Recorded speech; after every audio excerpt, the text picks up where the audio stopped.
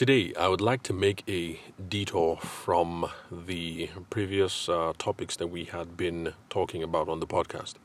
For those of you who've been listening a couple of days prior, you'll recall that we've been looking at different perspectives in communication and the idea chiefly that communication isn't linear but rather it's cyclical, and it involves a couple of other things in the matrix, and it's not just as simple a matter as there's me and there's the person on the other end and I just send over the message and that's the end of the whole process. So when I was a little one, my father, who was a journalist, introduced me to the idea of the communications process or the communications matrix or the communications grid or whatever it is that it's called these days, about how there are lots of other things that you have to take into account when you are communicating, chiefly this idea that it's cyclical, and so you should be concerned about feedback, but you also have to have clear message intent, and then you also have to put some serious thought into how you're going to encode the message. That's what format you're going to put it in, and then what channel that we're going to have to send it across. So if you've been listening for the past 3 or 4 episodes, then you're already familiar with that part of the journey so far.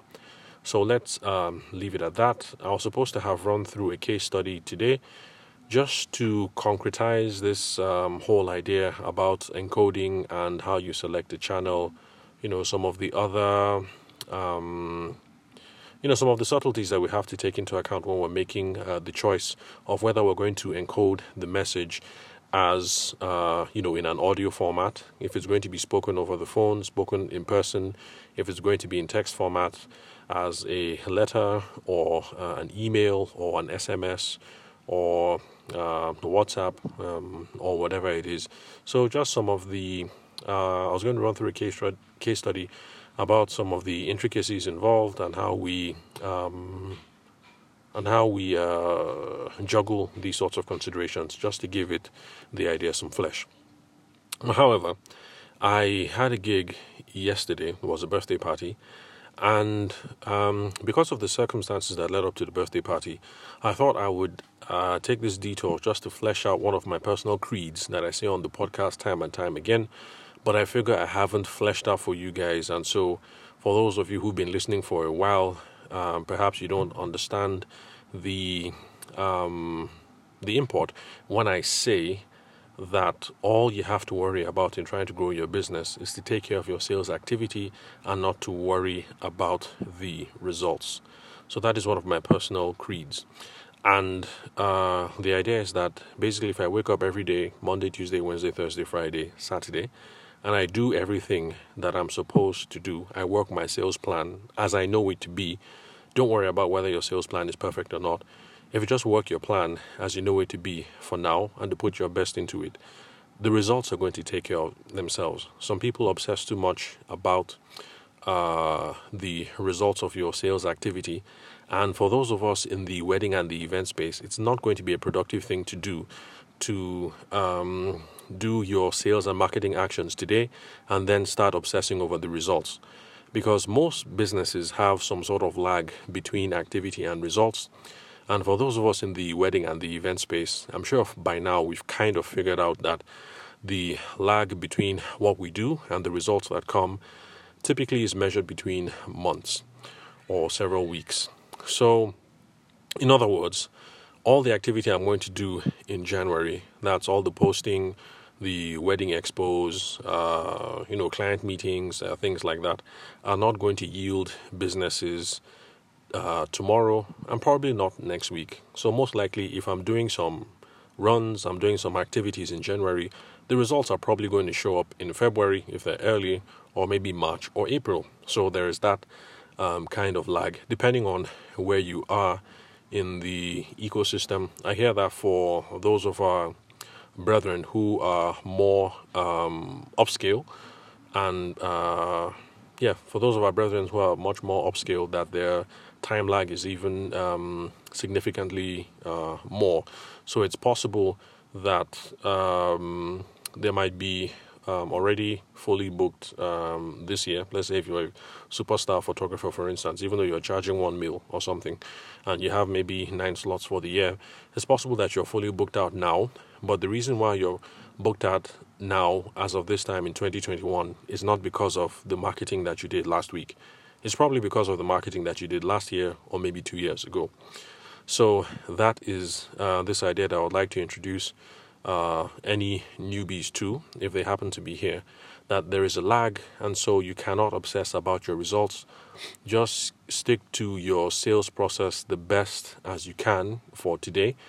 Of course, as you grow in your knowledge of sales and selling, and as you improve in the industry, you'll refine your sales process, but you really can't obsess about your results. So if it's January 1, then do the best that you know how to do right now, and don't worry about the results. You're doing all the activities in January 1. The results might show up in April, might show up in May, might show up in 2 years. You just don't know. So don't obsess about the results.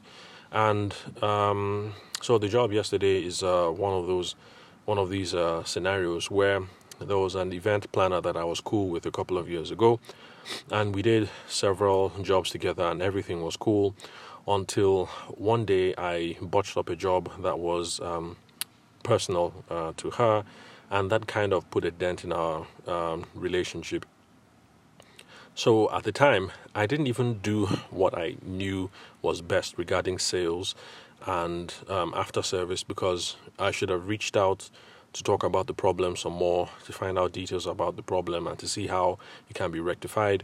But I'm ashamed to admit that at the time I was in a bad place financially, and I didn't want to open that conversation just in case it went down the option of refunds and things like that, because I really was not in a situation to handle that kind of worst case eventuality. And so at the time I didn't run that part of my sales program, which is the customer service part of my activity, where I try to find out if everyone is happy, what are the problems, how we can seek redress, and blah blah blah. Now I have a much more mature understanding of the whole thing, and so now I know that even if you're in a bad state financially, the average Nigerian is okay with the payment plan. They're okay with you saying, "Oh, you know what? It's unfortunate this is where we are, and yes, I owe you 200 grand, but currently I cannot make 200 grand right now. Are you okay with me parceling out these payments in 3 months? I'll give you 100 grand now, 50 grand next month, and then 50 the next, and we'll call it square." So the average Nigerian is okay with the payment plan, and so I know that it's not as testy as a subject as I thought it would be. Anyway, sorry, forgive me for sniffling. The cold still hasn't gone. So, where was I? Yeah, so that was 2 years ago. I botched it up. I didn't even run that play to the best of my ability. But then all of a sudden, this year, I received a call, and it turns out that this person that I assumed our relationship had run sour had made a referral to someone else. But of course, she was open with the person. She said, "Look, this is the photographer that I would recommend, but this is the issue that I had with him. These are the details of what happened." And the person still called anyway, and it's something that we got to talk about. And I was able to assure the person. I don't think my assurance had anything to do with it anyway, because once the person called, it seemed pretty much like a done deal in a way.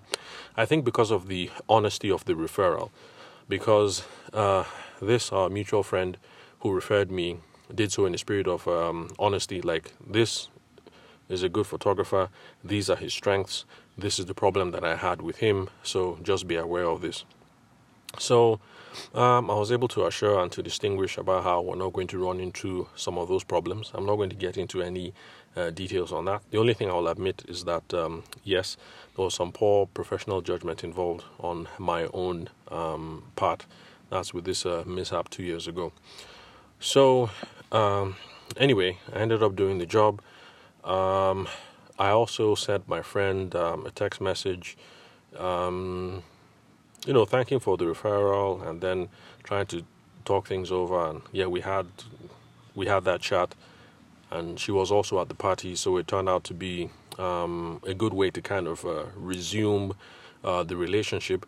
But the bottom line is of what I'm trying to make is that in your sales and your marketing, you sow seeds and you run your sales play the best that you can at the time, because whether you run it the best you can or even if you run it crappily, results could still come of it. So a relationship that I thought had gone sour, a sales process that was not properly effected at the time 2 years ago, still yielded business results now in 2021. So that's one example about how you just take care of your activity, the results take care of themselves.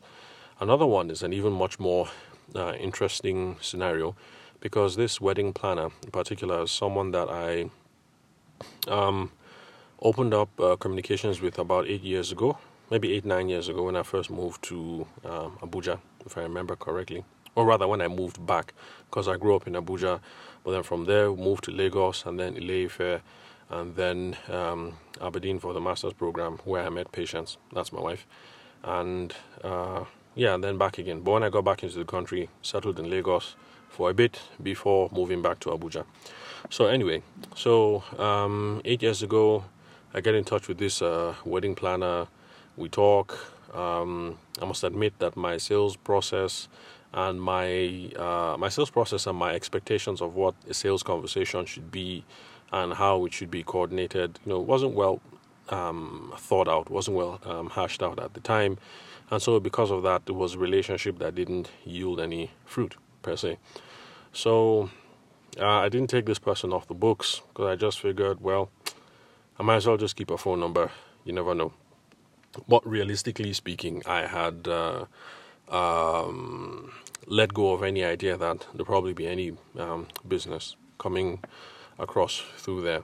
And I think one of the problems at the time was I came into this with a very aggressive Niger sense of what it is that I can get out from the relationship. And I wasn't thinking in traditional sales mode about the value that I'm bringing to the whole setup, to the whole relationship. Because if you're only concerned about what you're going to take, and there's very little prospects about what it is that you're going to give. In other words, if as a photographer you're hooking up with wedding planners and you're only concerned about your cut, your commission, what it means for you, and you have very little idea about how you can sweeten the deal for them, make their business easier, help them market more, basically just find out whatever it is that is important to them and see how you can help them in growing their own businesses. It's there's very little chance that you guys are going to end up doing some business together. But if you do, it's going to be very transactional. And if you're okay with that, because there's some people who have no problem with running business that way. Like, look, we're not here to be best of friends. This is about money. Give me my 10%, give me my 20%, and let's be on our way. So if you're okay with that kind of business, that is cool. So anyway, bottom line is I didn't end up doing business with this wedding planner. That was roughly 8 years ago, maybe 9 years ago max. But as my sales game improved, I was able to hook up with other people and able to provide some value in other ways. I'm not going to go into detail, but bottom line is I got cool with a couple of other planners and decorators. And one of them that I've been cool with happened to work with this other planner who I opened up communications channels with about 8 years ago. And she happened to mention that I was a correct guy and I'm the man for the job and blah, blah, blah. And so this lady reached out and that was it pretty much. So the toasting, there was no toasting involved. It was a matter of, this is the job, what's your quote? We arrived at figures, we did it. She was impressed. And then immediately after that, she followed up with another job, similar specs, and, it was the same thing. But, this is also another example of how I had a sales plan, very bad sales plan, if I might add. But I took care of my activities at the time. It didn't come up with, at the time, whether 2013 or 14, it didn't yield anything. But then later in 2021, happen to be business, and not only business, but back-to-back business. And it looks like now that I'm much more older, wiser, more refined in my knowledge of business and sales, it looks like we could be doing some business later on in the future, because now I'm not coming at this from a very transactional point of view of where's my 10%, where's my 20%, but I have a much more nuanced sense of the relationship and how you can add value to other people and basically sweeten the whole deal for everyone. Because essentially what we become, especially in the wedding industries, we become ecosystems, kind of. So, photographers end up working with some planners, who end up working with some makeup artists, and you guys sort of unofficially become kind of like a crew where you guys help yourselves out in different ways. How that marriage works is entirely up to you guys. So, in summary, these two scenarios have shown how some activities were done 2 years ago and it brought results this year. Some activities were done 8 years ago and has brought results twice over this year. And I hope it's a way to concretize what I've been saying over and over on the podcast, which is, let's just look at this whole game of sales, selling, marketing, and let's just come up with a system. Don't worry about getting the perfect system, because your knowledge is going to improve with time, and whatever it is that you think is the perfect way to sell and to handle sales conversations and to do your marketing now, it's possible that in 2 or 3 years you look at it and ask yourself, what was I thinking? And then you revamp the whole process. But the bottom line is, whatever it is you've come up with, stick to it faithfully. Do what it is that you have to do today, Monday, Tuesday, Wednesday, Thursday, Friday, and don't worry about the results, because the results pretty much are up to providence, it's up to God, and it's up to circumstances beyond your control. If you doubt, I'm sure that if you think hard a little, you probably know a friend of yours or some classmates who had some government connects and they had some contracts that they were working on, and everything looked like everything was good to go, and they were going to do the transfer and their uncle was going to be a couple million, and it looked like everything was going okay. But then the Nigerian factor kicks in. His connect, who is currently the DG, gets fired or sacked, or his connect, who is, I don't know, the PA of a permsec or whatever, gets changed, and before you know it, everything goes down the toilet. So that is the inverse. That shows how, in a negative sense, the results are not up to you, because you can do everything that you need to do, and something as simple as one person resigned, or one person got sacked, or somebody traveled, or somebody changed the job, and your deal goes down the toilet. So don't worry too much about the results. Take care of your sales activity today. Do them faithfully and sustainably over time. Let the results worry about themselves, because the results are not up to you. And in fact, there's this Nigerian motivational speaker, I can't remember his name, who is known for saying that, how does he say it?